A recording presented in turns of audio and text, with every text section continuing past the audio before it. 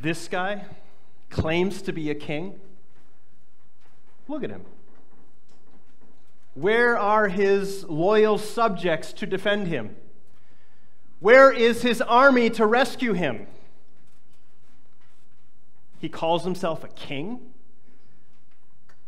Oh, sure, he's wearing a crown, but it's not a crown of gold and jewels. It's a crown of thorns that's piercing into his head. Oh, and there's that sign above him that says, "This is the King of the Jews." But we all know that that's Pilate's last insult towards him and another way to stick it to the Jews. This is a king hanging there, helpless, bleeding, suffering, dying. And he's not calling down curses on those who are doing this to him. He's not talking about the revenge he's going to get, but he's talking about forgiveness, how he's forgiving those who are doing this to him. This is a king? Really? I wonder if these are some of the thoughts of that criminal hanging next to him as they were nailed there.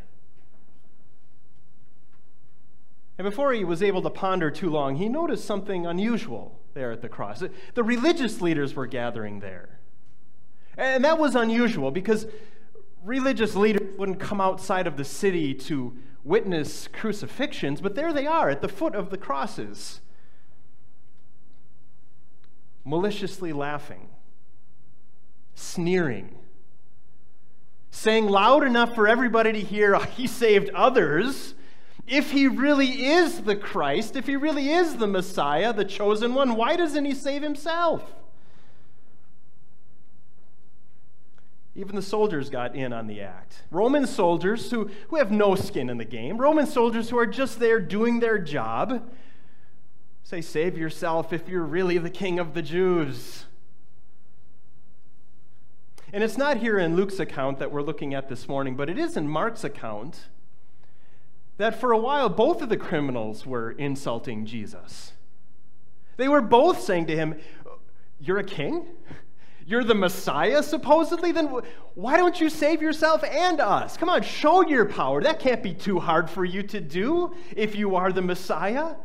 If you're really a king, save yourself and us." Jesus getting it from all sides. From those religious leaders, from the soldiers, from the criminals hanging next to him, insults and mockery and ridicule.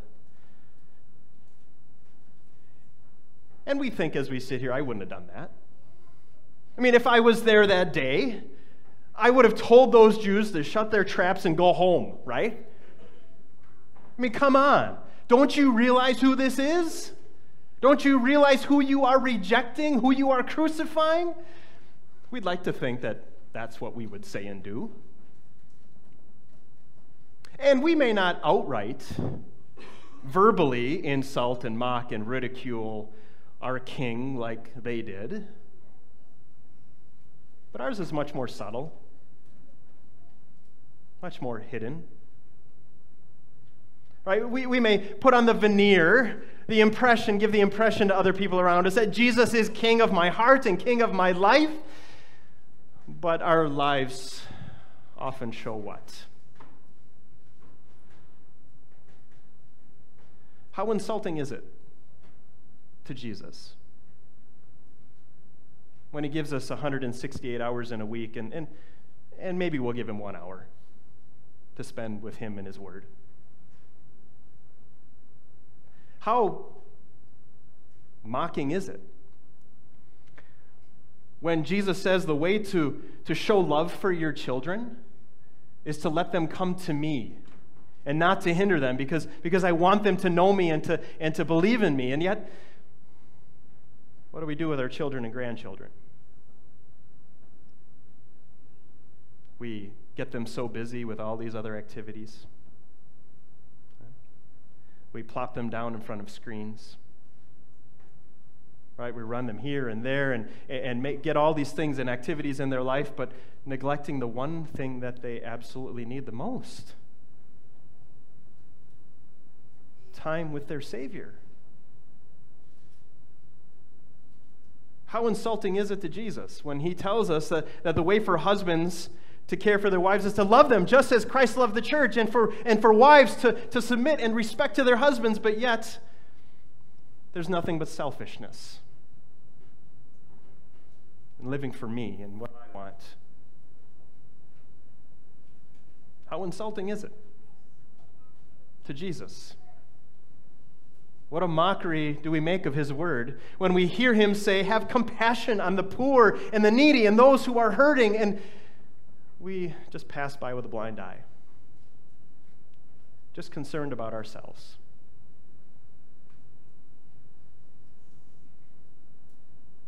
What a mockery we make of God and his word. What an insult it is to Jesus when we know that God gives us everything. Everything we have in this life is a gift from him, and yet, what does he get in return? Not our first fruits, which he says, I want to receive from you with a cheerful heart, but the bottom of the barrel, maybe. What a mockery we make of our Savior, of our King, when we say that he rules our hearts and our minds and our lives, but really if we look at our lives, it would show something much, much different. And it doesn't take you real quick to realize it's not if I have insulted Jesus, if I've made a mockery of him and his word, but how often and how much. And quickly realize why we see what we do in our lesson today. Why he's hanging on that cross. Why he's suffering and dying. That criminal on that cross next to him may have felt a little bit better after he threw his insults at Jesus, right? I mean, that makes us always feel a little better for it. A little bit, right? But it probably didn't take very long for him to realize, as he's suffering and dying, that he's got his own sins to take care of. And there's nothing he can do. Right? He's dying for some sort of crime that he's committed, but maybe through his mind is going all the other things he has done in his life, all the evil choices he has made, all the people he has hurt, all the lies that he has told, right? And it's just a stack of this mound of sins, and he knows that at any moment he's going to have to face God. And what can he say? What can he do?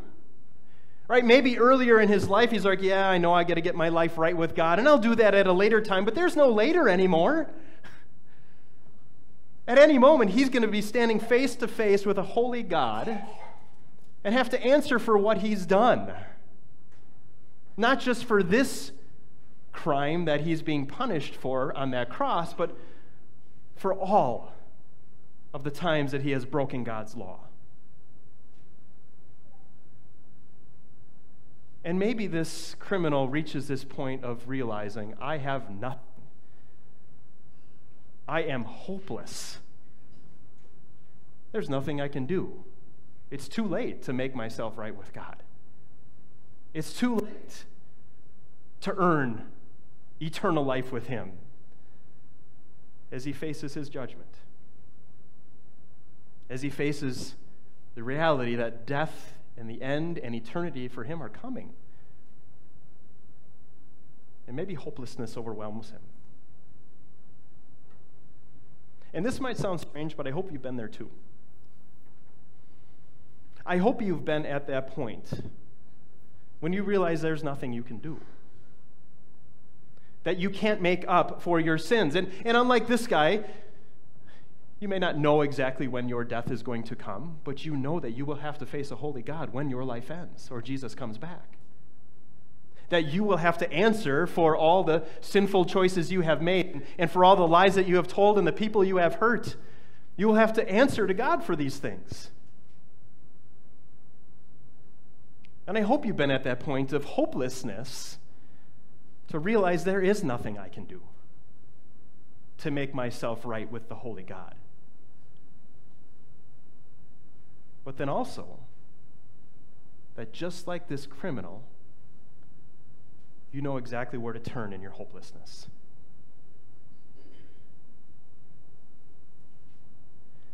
That criminal turns to the man in the middle, to Jesus. And from the other side, he hears that man, the other criminal, say this. He says, the criminal cries out again, "Aren't you the Messiah? Save yourself and us." And maybe it's at this moment that the Holy Spirit enters this man's heart. Maybe it's at this moment where he really comes to realize what's going on here. And his eyes are open to see what is really happening on that hill. Messiah. Maybe that name Messiah struck a chord with him. Messiah, that's the anointed one, the chosen one, the one that God had promised to send for thousands of years to come and to make things right, to come and save his people. This is the guy, isn't it? The guy that I've been hearing about. This is the one that I've heard the rumors about that is saying he is the Messiah, the one who says that he is a king, the one who says, "I came to save, to seek and to save what was lost." And maybe this criminal remembers back to the days of his youth in the synagogue when he heard those Old Testament scriptures, and he remembers those passages from Isaiah that said that he would be despised and rejected by men, that he would be a man of sorrows, that he would be stricken, smitten, and afflicted, that he would be pierced for transgressions and crushed for iniquities, and the Lord would lay on him the iniquity of everyone, and that through all of that, God would bring sinners peace with him. Could this be? Could this be the Messiah? Dying for the sins of the world, dying for my sins right next to me?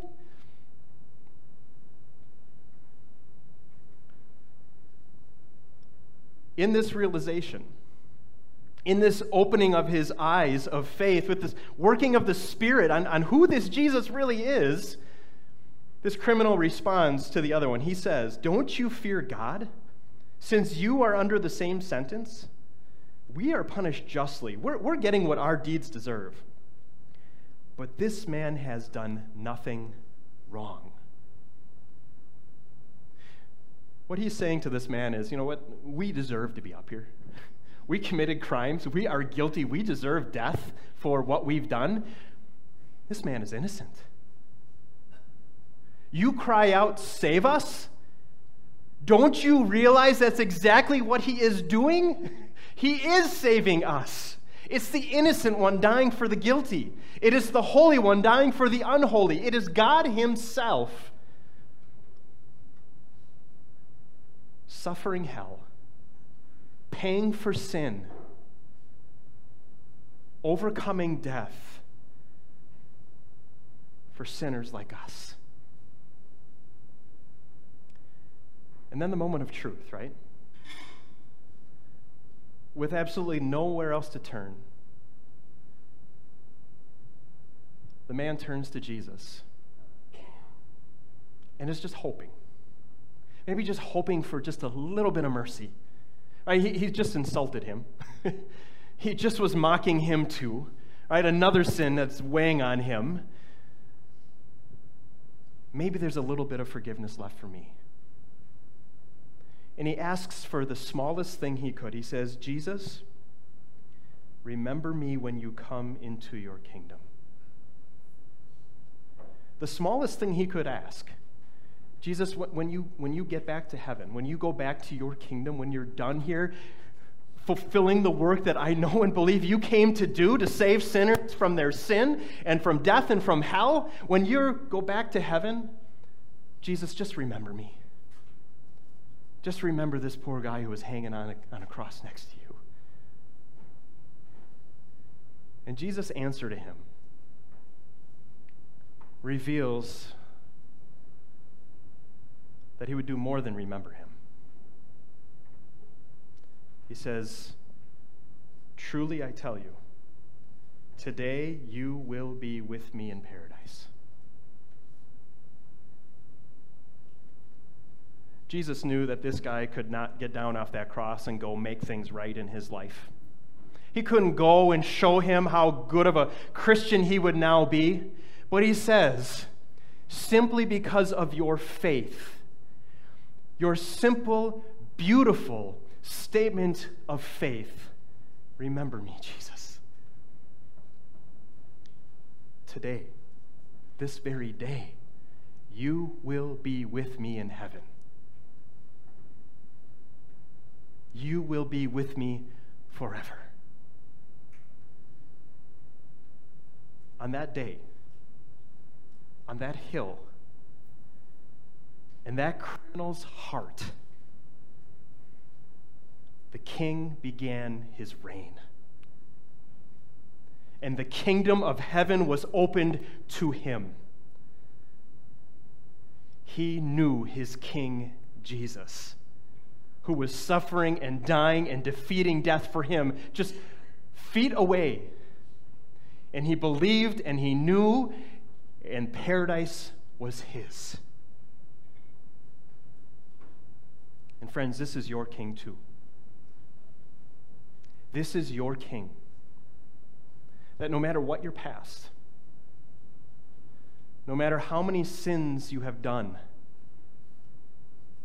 no matter how evil the choices you've made and how many people you've hurt and how many times you've insulted or mocked Jesus and his word, see your King dying for you. See your King taking the punishment for all those sins on himself. This is your King. The one who did not stay dead on that cross, but rose again, who is risen, who is ascended, who sits on that throne in heaven and reigns and rules all things for your good, so that you can know that he will never forget you, but always remember you. This is your King. This is your King who wore a crown of thorns and shame for you, who willingly hung there helpless for you, but now raised again in glory, wearing a crown of glory so that you can be assured to have full confidence that someday you too will wear a crown of life by his grace. This is your King. And yes, he could have stopped it at any time. He could have called on an army of angels to rescue him that day. He could have saved himself and those criminals off of that cross if he chose to do so, but he couldn't. Because too much was at stake. Your eternity was at stake. Jesus knew exactly what was going to happen. He knew exactly the suffering that he would have to endure for us. Right? And as he cried out in that Garden of Gethsemane, right, Father, if there's another way, let this cup be taken from me, but not my will, but yours be done. And the Father said, no, this must be this way. And that King set out resolutely for that cross. And he endured its scorn and its shame and that punishment to defeat your enemies, so that the kingdom of heaven might be opened wide to you, so that he could assure you that someday you will be with him in paradise. This is your King. Behold him. Worship him. Praise him for what he has done. Cling to him through this life and wait for him to come to take you home. Amen.